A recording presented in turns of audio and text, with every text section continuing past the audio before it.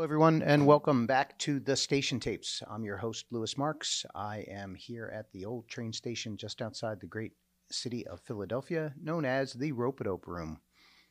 The Station Tapes features casual and personal discussions with great musicians from around the world, and today is no exception. A great conversation coming. My guest is bassist and composer Bakiti Khumalo. Bakiti grew up in the hard times of apartheid in Soweto, South Africa, and he shares with us his experience growing up and his path to music, eventually joining Paul Simon on the Graceland album and tour, and then, of course, many others to follow over the next years. His new album, What You Hear Is What You See, is due out on Rope-A-Dope on October 22nd. It's in pre-order now at bakitikhumalo.bandcamp.com. Thanks for tuning in and enjoy.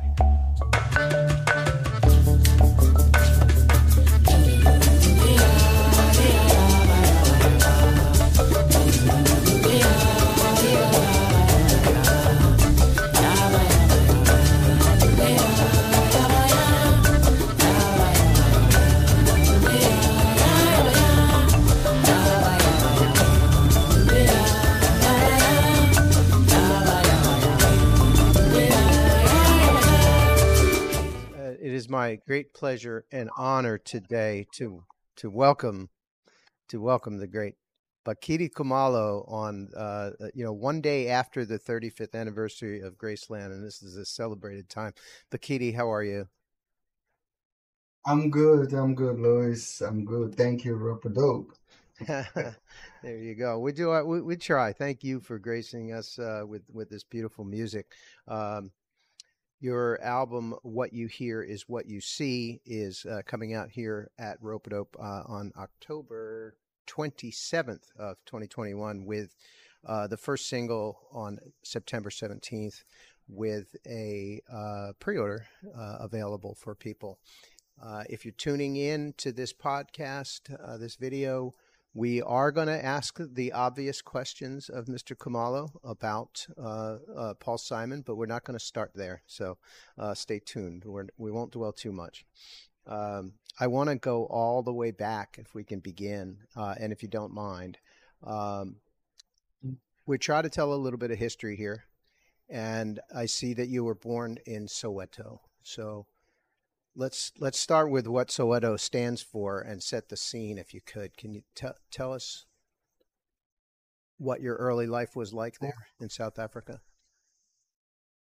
Yes. First of all, I would say I was born like in Alexandra Township, which is about 20 minutes away from Johannesburg City, because that's where my mom used to work as a maid, cleaning homes. And then once I was born, and then my mother took me to my grandmother's house in Soweto. That's where my life started because I was raised by my grandmother and my grandfather. And then Soweto, as I was growing up, it was a lot going on with the culture, with everything. And I grew up in a house where there was like 17 people living in the house. In 4-room house, 2 bedrooms and 1 dining room and a kitchen. And so cousins, aunt, uncles, grandmother, everybody lived in that house. And then, of course, with the system being, it was amazing during that time. And I was young. Yeah, I want to interject because I think a lot of people today, we just hear the name Soweto and younger folks may not know the history.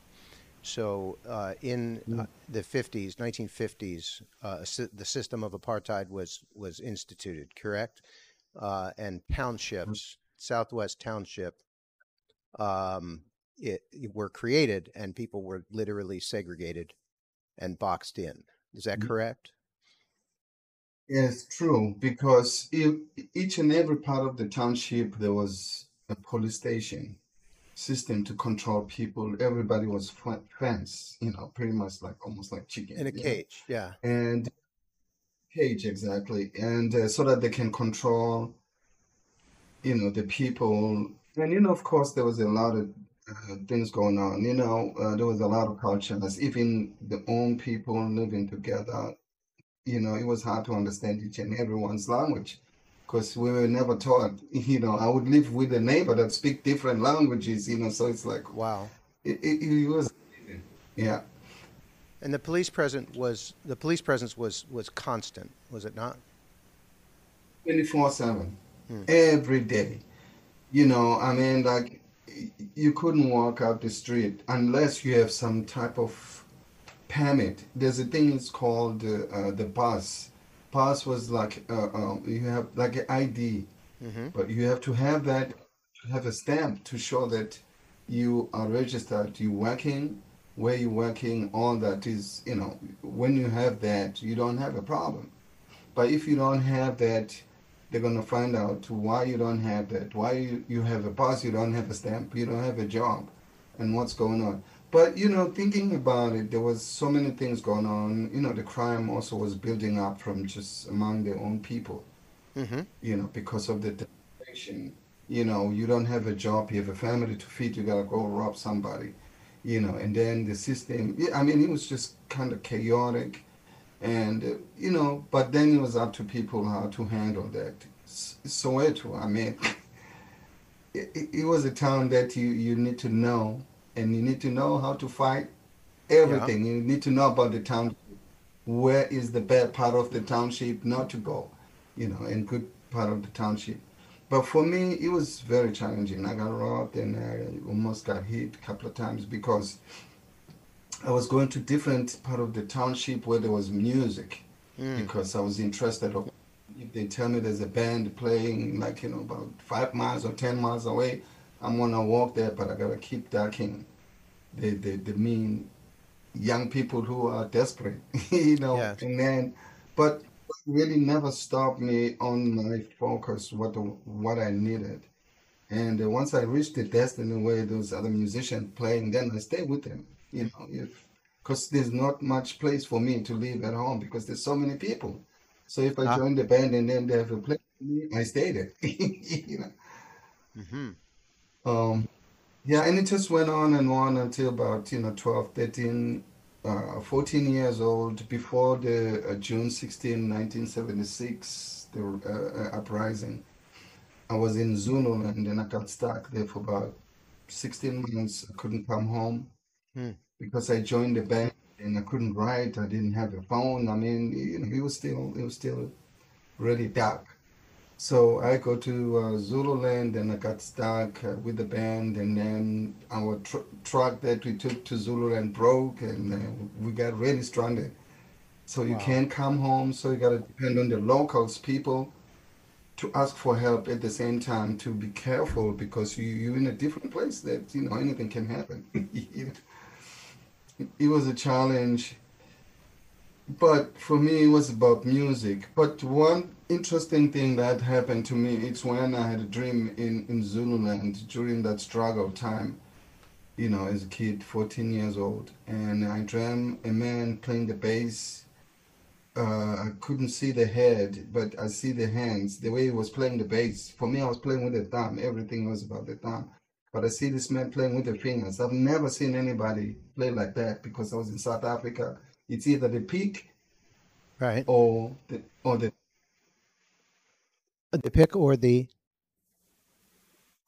thumb. or the thumb. Okay. You play with, yeah, because of the traditional music. But when I saw that dream and I saw the guy playing with the fingers, then I woke up the next day. So that was my beginning of, okay, now you gotta practice. Don't worry about the struggle. You're in Zululand. There's a lot of sugar cane around and there's a lot of orange trees. Just ask for a piece of bread and then grab orange and and eat so you can survive for another day. I mean, it got really really crazy, and then the food was very scarce. But my thing was to introduce myself to the local people and get fed and get to know the village people than knowing the city people because city was chaotic. So Zululand was kind of nice in a way because it was less trouble. Less urban. Yeah. Yeah, yeah, yeah, because it was just like in the middle of nowhere, and then everybody was amazing, and the music was unbelievable. That's why I had a chance to spend time with these people and playing their music. you know, but I had to really learn from there and just grow until I get a chance to go back home.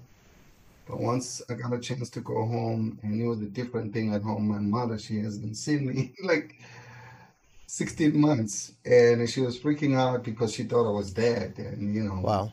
but some of the family members, they're like, no, that's him. It just looks bad, because he has, I haven't been eating well, and so I come home and my mother, she's like, that's it, no more music, and I said, no, Oh that's not boy. gonna happen. Oh boy. That's Ha- not gonna happen. I mean, I worked so hard and I tried to explain, but she's like, no, you cannot do that. And then she started mentioning Hugh Masekela and Miriam Makeba. She says, look, Hugh Masekela and Miriam, they left South Africa for a long time. They never come back home. And I'm like, who are they? Wow. I didn't know. And then she played the music, and like 1986. Now I met Hugh and Miriam, and I played with them on the Graceland tour with Paul Yeah. Simon. Yeah. And I the story, my mother used to sing your songs, and my mother really didn't want me to play music because I'm gonna run away, you know. But he was like, no, you didn't run away because you played on the Monster record, and now you're here, and I'm playing with you. It's amazing. But I mean, I had to fight for that and convince my mother. Yeah. But before that, my mom bought me the bass because I didn't even have the bass. So the bass, I used to practice at the music stores when I have a gig, to go to the music stores and practice in the music stores until one guy recognized me and says, listen, you cannot come here and play all these instruments. You need to buy the instrument, or don't come here, or go play that instrument that nobody wants to play with the fretless bass. So then I got to the fretless and I play, man. I was out of tune like crazy, but and I begged my mother, please, this is the cheapest bass. Can you buy this for me? Oh my And she goodness. bought it. Ah, And after she bought it, I took it to Soweto. Now I'm playing with the township people. Man, I was out of tune like crazy, and the sound was not familiar to the local people. And I get kicked out many times, many places, many bands, how and were? then so I changed the I'm sorry. yeah. I wanted to know, like, what? How were you listening to music from outside South Africa at that point? You credit, some Motown, and you talk about Jocko and others in some other interviews. And so, how did you find out about them? What was? How were people consuming music? Was it on the radio or? No, the radios too, it was controlled by the government Mm, because they wouldn't play local music. They would play international music to pay the bills, because we have the recording studio that owns by the white South Africans, mm, and then, but we will play that music on the radios so that, people can listen to it and pay the bills. But for us, it was like, wow, they sending me to heaven with this bass line, James Jemison. mm. I'm gonna land this in a small radio, like really tiny radio. Wow. And I would listen to the bass, but I mean, I couldn't play like him. But just the approach of the music. The song is 5 minutes long. You got a lot of work to do. So for me, it was about the approach and how you make the bass stay in the pocket.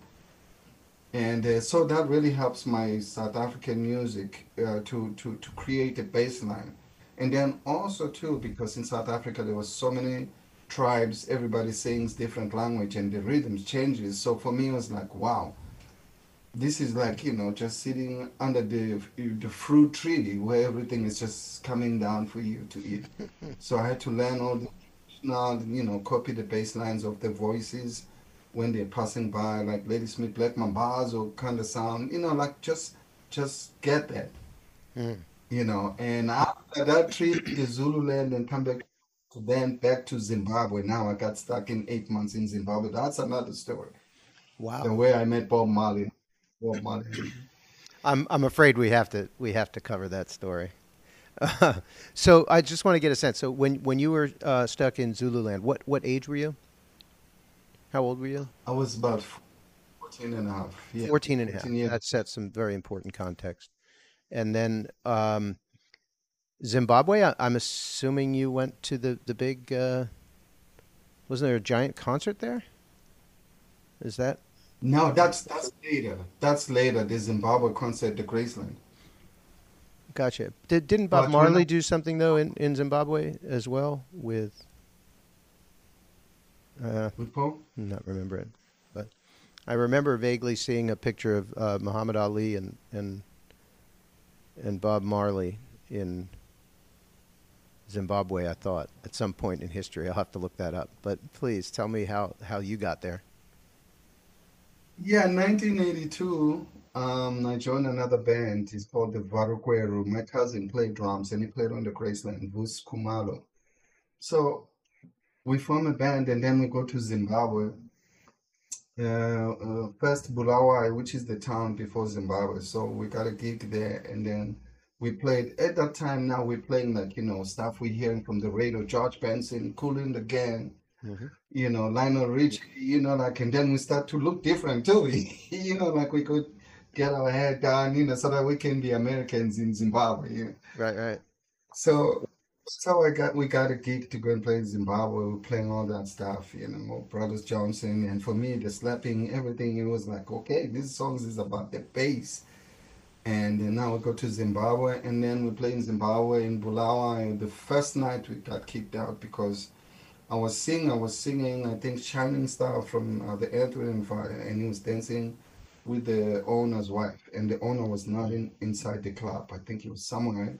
When he came back, he saw this guy dancing with his wife, and then that's how we got kicked out. Oh Because boy. he said he has never seen anybody dance with a different race like that, and then we got kicked out. So that's Wow. when we went to Zimbabwe because the staff from the place where we got kicked out, they said, no, Zimbabwe is not too far from here. And it's 24 hours. It's like New York. You go there, everything is open. Clubs, people hanging out. So we went to Zimbabwe, and then that's when we got stuck for 8 months now. But for me, it was about really music and where's the local people, what the music they playing. I want to learn, and I spent time with the local people and I learned the Shona, all kinds of stuff that they play with Thomas Mafune and all the Zimbabwean superstars. So that time, and then after 8 months, I got another trip to come back to Johannesburg to record traditional South African music, like Boy in the Bubble, that group, Daria Matsacha, Sutu. And then the next thing, just climbing, So just learning. Today, I'm still learning.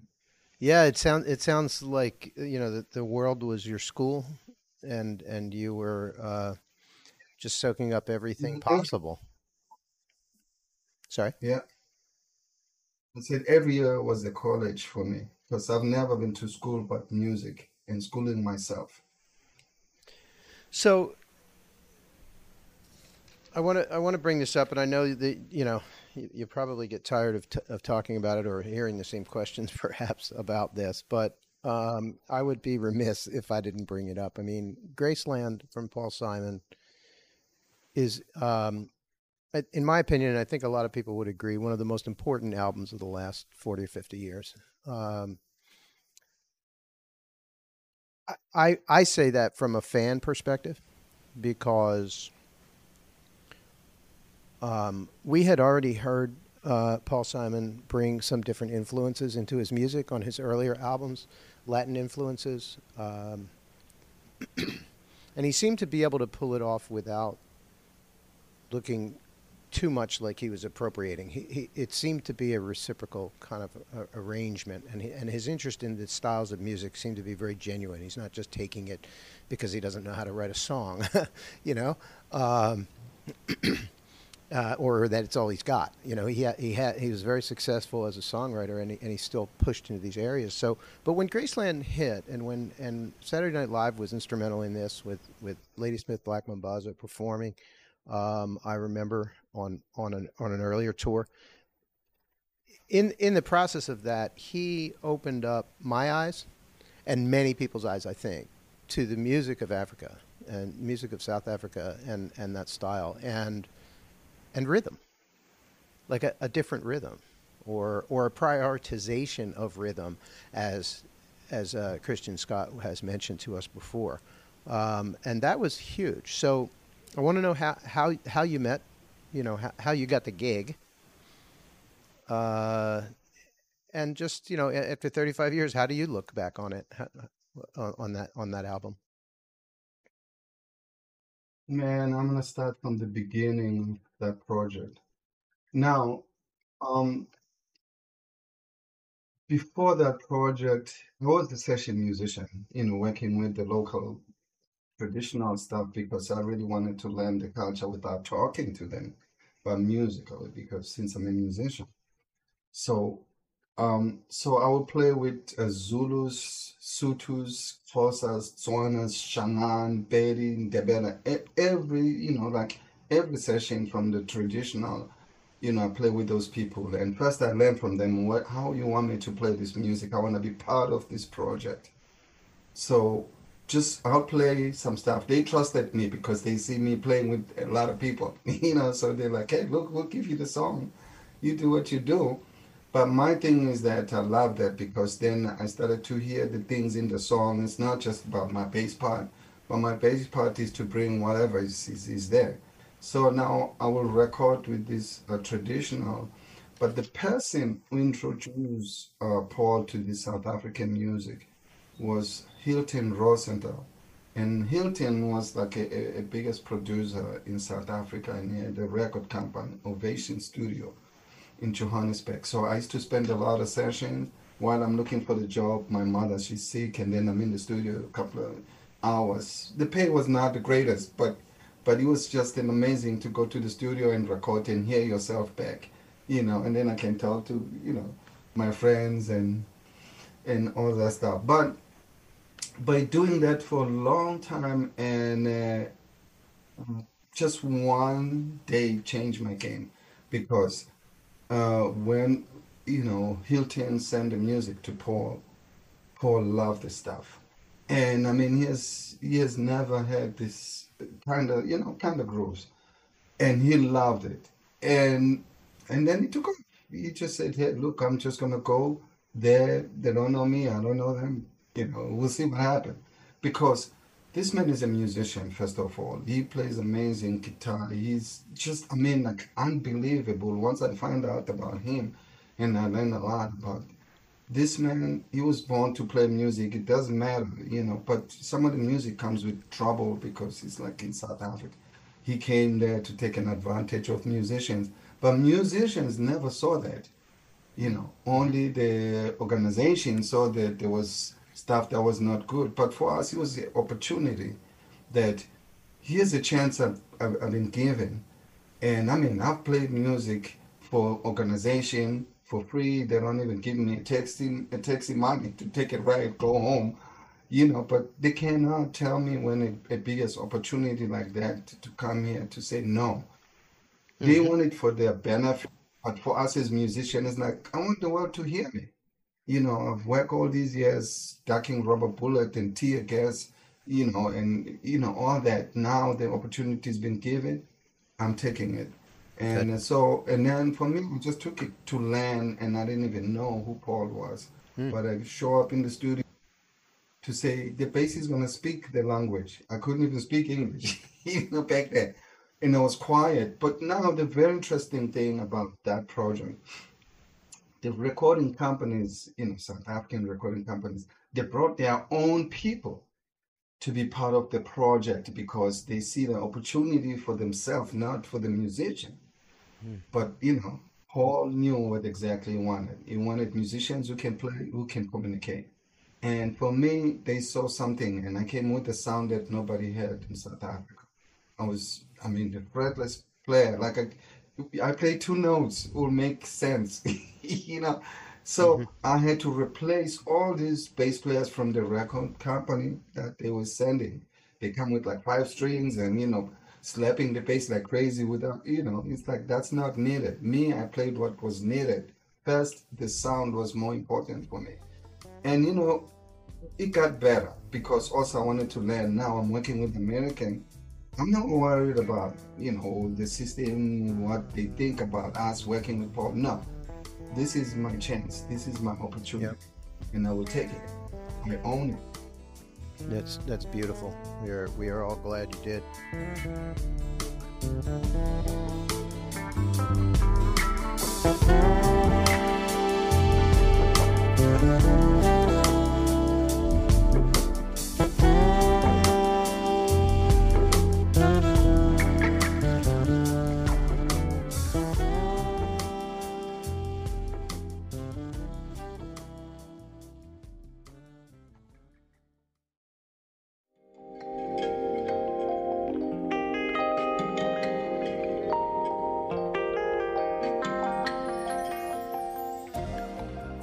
The new album. You're here. You're in the Philadelphia area, and you know we are very lucky to have you in our region. Mhm. I appreciate it. Um, but you met a local musician, Maxfield Gast, correct? And how did Yeah. the idea come up to do the? Let's talk a little bit about the sessions and how this came about. You know, the last few tours that I did, with Paul, and that's when I started to write, and now that I have, the gadgets, one of my friends from Apple got me a computer and Logic, and then I started to put all these ideas on tours. And then, but, I always find a good story because when I see a homeless person struggling, I'll give $1 or two and then talk to the person. Tell me your story. What is your story? Because I see this person who's got the story that I need to hear. Mm. And so I would listen to the people and then give them my clothes. So every time we get like 2 3 days off, then I look for the local people. Sometimes rent a bike and just go do my laundry, just like a local person, and find these stories, and then go back to my hotel room and then put piece by piece, piece here, piece there. And then a couple of years later, we got hit with this pandemic, and then that's when I started to be home a lot, and then started to figure out my studio stuff because I have the equipment, but I never get a chance to use it because I'm traveling. Because you're on the road. Yeah. I'm on the road a lot, and then I don't even see my family. My kids, they're growing without me being present, but at least they're eating, they're doing their thing. It's just that my presence is being missed, going to the parks and things that sometimes when I have a day off and I said, man, I wish I was with my kids. Now with the, technology, we can see each other and say, hey, I'm in Dublin or whatever That's the great. country. But during the pandemic, and then I said, let me put this stuff together, and I started to really make sense, and my arrangement are getting better than where I started. That now it's not about the bass and try to make like a solo bass record. No, let me make songs, me being under these songs, because since I play with a lot of singers and a lot of leaders that have been a foundation, let me try that and not do too much of the solo because it's already been done. And my songs are stories because of where I came from, and what I've seen all these years and still growing to it, Hmm. and what's happening now. So the pandemic, I mean, it just reminded me of a different life in South Africa, and but it gave me a lot of power to find out who I am as a person and pay attention of what's going on. And I stopped going out, and sometimes I question people or my friends, hey, did you get vaccinated? And all these things because I want to be with you. I want to hang out, but I want to make sure that we all safe Yeah. and we learning this together. I didn't know anything about this, so I learned. So I started to take care of myself. And Max, now when I send the stuff to Max, that's when he says to me, "Listen, this stuff sounds great, but it's chaotic, man. If you want me to play on this, I'm gonna take this apart, this, that, is gonna fix it." And I said, okay, go ahead. First, I sent him a track by accident, and then he listened and he liked the track, but he wanted to fix it. I can't remember, maybe when it was Nice Day or in one of the songs. And then that's when we started, and then we started talking about, he gave me a lot of ideas that I didn't know because as a sideman, I've been just playing and writing song, and one time I was signed with GRP.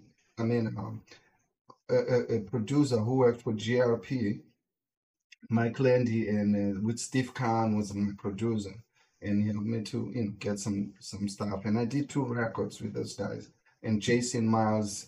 So that way, when I saw Max and talked to Max and worked with Max, that's where I knew like this guy, he's thinking like me because he likes everything, but he wants to make sure that it's stay organic and not overproduce. Hmm. And he did it. He did it. He just wanted to make sure like this is it's gotta be your story. The album is the story because when you hear you think where I came from, even though I have influences from different people. When I play fretless, people they think it's Jack or Marcus Miller. Those guys, they're my teachers. They're Hmm. my teachers, but music, it's a whole different thing. I'm not sounding like anybody. And I got a lot of good friends and good musicians playing on this record, drummers, piano, keyboard players, and saxophones. I mean, it's a lot. It's the kind of album that when you listen to it, it's not about just the groove, but the things that's happening in the middle of the song. All these elements, all these, kalimba and everything. It's unbelievable. It's pretty. And this is all amazing people also Yes. I that mean, I work with. it's very clear. We're going to reveal that list at a later date of the personnel, but it's very lush, and I hear, we I hear different styles from song to song. Um, you know, you can use the terms. There's jazz, there's a little bit of avant-garde in here, and a couple of the tracks are just like very, very eclectic, and then some basic, beautiful songs. It seems like everything kind of starts with a mood, like you have some sort of story or feeling that you want to express. Is that accurate? Yeah, it's a lot. It's a lot that the fact that, where I left my home 35 years later. I'm here. So I split my years in two with amazing, beautiful country that I love very much. I was born in South Africa and then grew up in America. And Mm. so my playing is that what I left behind, where I'm going, Ah. and this is to go forward, pass the torch. That's why I'm working with music mentors. Like 2 days ago, I was working with these kids that I started the music mentors with them 2019, and then we got hit with the pandemic. But they never lose focus. They keep, talking to me to say, let's do the Zoom. They connect me. And then we started talking about how to practice, how I got to this far, because I'm the story. I'm the person who can help them without going to school. That school can give you this much, but it's you. You have to be a fool yourself, and take what the school they give you. Because also that example came from my daughters. Now my daughters, they're both teachers. They're working really hard. They saw the future. Since they were babies, I played them the bass and I said, I've never read the book, but here's what I have. This is my book. Wow. And I'll play this. And then they wake up every day, they go to the piano, and then we end up playing the games about the piano. Okay, you give me a C note and a G, we got ice cream today. And they will remember that because they want the ice cream, they go to the piano and play. Today, the music teachers, Wow. and but my songs really they telling the story without talking because really I mean now I'm speaking English a little bit well, but when I started it was not good, but I had to learn so I can communicate with the family. That I'm still learning, playing all the different session, playing with Mickey Hart, the Irish music, Heavy Hancock. Yeah, I mean just like just learning. I'm still learning. It never ends. That's beautiful. And the last thing I did have to talk about was Next Generation. And I guess, you've stated that the album is your story and a story that you can pass on to younger people. I do urge people to kind of go to, maybe not a sanctioned news source, but Wikipedia and various other places, and even YouTube to go back and look. Find the Hugh Masekela song about Nelson Mandela. There's a rich history in here that people can discover in the process. But you mentioned, working with younger people. What do you think is the most consistent thing that you want to pass on to them? Like, what is there? Is there something you say to them each, like to a person each time? You know, that Yes. everybody gets this message. Yes. I tell the kids, first of all, we start with the make of the instruments. That you play the instruments with an understanding. It's not about making money, but it's about understanding because the instrument is got all the tones. And once you spend time, especially, guitar player, bass players, I talk to them and say, listen, before you play a song, make sure your sound is good because when your sound is good, then you relax. You're going to play more beautiful. You know, the song is there, you know the song, but there's something wrong about the sound. But also, too, it's very important for you as a kid to learn how to put this instrument together, understand it, because we need scientists. You're growing, and those scientists that they build this instrument that you're playing, everybody's moving forward. We're all getting up there, and you the next generation. So just play thinking that instrument is your office if you want to do it well. But if you do it for fun, then I'm not sure, you know, but understand it. You cannot just get in the car and start driving, your mirrors are looking different places. No, you want to make sure that you clear and then you take off, and then let's play the music. When you play the music, you listen to each other. The song is 5 minutes long. You don't overplay. You have to know other people's part so you can help out if somebody's struggling. So you work as a team. And these kids are doing it. I started in Long Island, and now some of these kids are recording. They doing shows, because they understand if they want to play. Some of them, it's the parents that's sometimes different because the parents like, hey, look, hey, play music for fun, but I want you to be the doctor or this and that, Right, right. and that's confusing. So, but if the father is spending money for the kid to go and be a doctor, you kind of thinking like, okay, I want to play music, but now, my dad, Yep.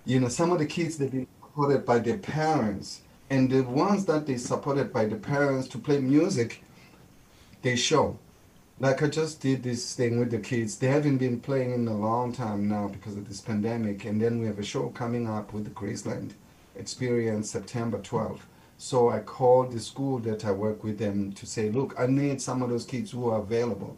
Let's work together. I'll be available to the practice to make sure that they remember something because I want them to continue with playing. If they want to do this, they're going to open for us as the Graceland, playing 3 songs and show people that what they miss and what I'm building for me because it's really about them. It's about them to make sure that you raise another greatness of generations of the kids because Yeah. once they learn from you, good thing they'll take it. So it's amazing, and I'm looking forward to work with these kids. And now I'm putting the band together of 7 musicians to play this music. Yeah, And let's so I can mention tell those my story. shows while we're on here. So September 12th is happening where? It's happening at the Art Quest in Bethlehem, Pennsylvania, and the venue is called Levitt Pavilion. Okay. And we're gonna play 2 shows with the Graceland Experience. And why the Graceland Experience? Because people they know I played on that Graceland, and some young musicians from Philadelphia they put the band together playing that music Hmm. to show this music. Now it's becoming educational because of the story behind the music, and then the fun playing on top of it. Yeah. So they learn all the parts, but they didn't have the bass player, so they called me to say, "Hey, look, we need you to come and listen to us. Bring your bass and play if you like." you know. They're the So I showed luckiest, up at the rehab. the luckiest cover band in the world. They got you to And I play. show up at holding my bass and I'm not playing and they playing the first song they play and I said, no, I gotta jump in. And then I plug in my bass and then we took off. And we've Nice. been playing a couple of shows and Ryan Tennis and in the Graceland crew.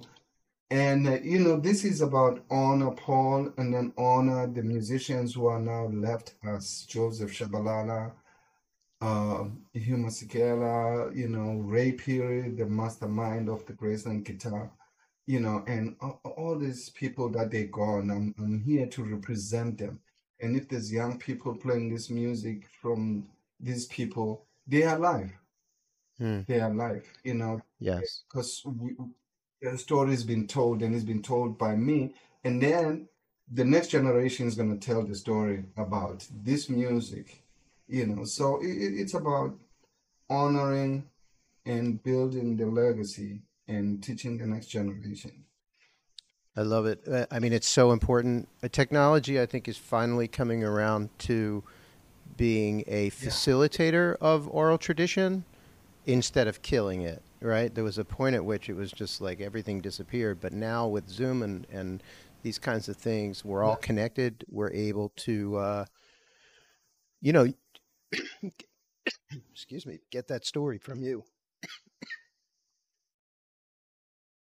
Yeah, technology is amazing. I mean, I couldn't have met my sister of 50 years not knowing each other until the technology. You good? The one thing you do not want to happen in the middle of a conversation, but there it is. I'm human. Um, Yeah. yeah, no, and that's I enjoy this part. I like that. I mean, I guess I just want to say to an audience, there are thousands of stories, and right here, right now, we have someone who's lived the history, who knows the ancestors and the lineage, and can context is extremely important for humans, and this is great context. I think you have a show in at the Brooklyn Bowl. I saw October. Yeah, yeah, October I'm gonna be a bass judge, because it's like, like I said, we're still mentoring, no matter how, different style. Right now we're gonna have solo bass concert that was put together by my favorite strings company, La Bella, the strings that I played on the Graceland, and then now become partners with them, to keep that sound alive. And now they're gonna have a bass concert and with solo bass, and I'm gonna be a judge. And then after that, I think I'm going to be flying to Los Angeles for a Bagiri Kumalo hangout release party story, to play at the Heb Albert Club. It's Oh, called nice, beautiful. Vibrato. And then another show on the 9th after that. And then, on the 10th, I think it's my friend Jonathan Butler birthday, and he's inviting me to come hang out with them. So if I'm in LA, I'm gonna be hanging out with Jonathan. And then 2, 3 days later, I'm gonna be in Nashville. There's another band in Nashville playing the Graceland with Scott Marvell Hill. Great bass player. I mean, who learned all my bass part from Graceland? This Yeah. guy scared the heck out of me. He invite me and I go to Nashville and he started playing these songs and I was like, wait a minute, he played the original way that we recorded because now with Paul we've been playing so many years and things they've been changing a lot of times and this guy is still playing the organic way. So I'm gonna be playing with him a couple of songs. He's inviting me. So for me, it's to tell the story about my album coming out with my family, Ropodo. How is he And handling? so How is he handling the bass run in? You can call me Al because I this read about that. It's pretty crazy. It's crazy, but if you study music, you write music, you're gonna sit down and stay overnight. I see a lot of people are doing that. They writing the bass line down.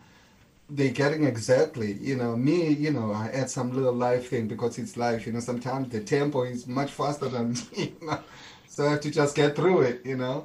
But young players they can sit down and take the speed down and just really learn because when you listen to it it's a mirror of myself because I play and then they cut the same thing And backwards ran it so backwards. Yeah. you can yeah it's just the tempo that the tempo is a little bit of problem because if it's really fast then it's hard to really dig in but when you write it down and you have the speed like this guy I mean He's they got they it. get it they get So I'm doing that and then come back and then do the a show in New Jersey at Music Den to demo some bass that played on the record because that's another thing that's important.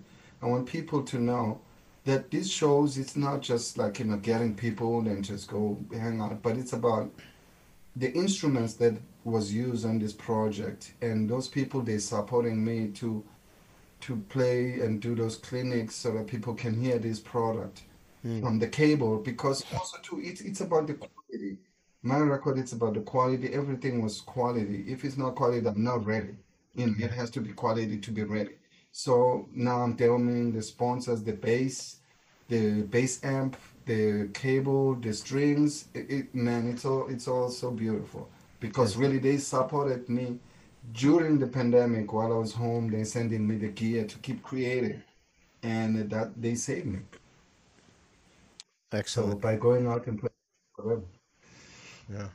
So we will put in the notes to this some of those dates where people and places you will be where people can find you and see you. And again, the record is out on October 27th, 2021, with pre-order on 9/17.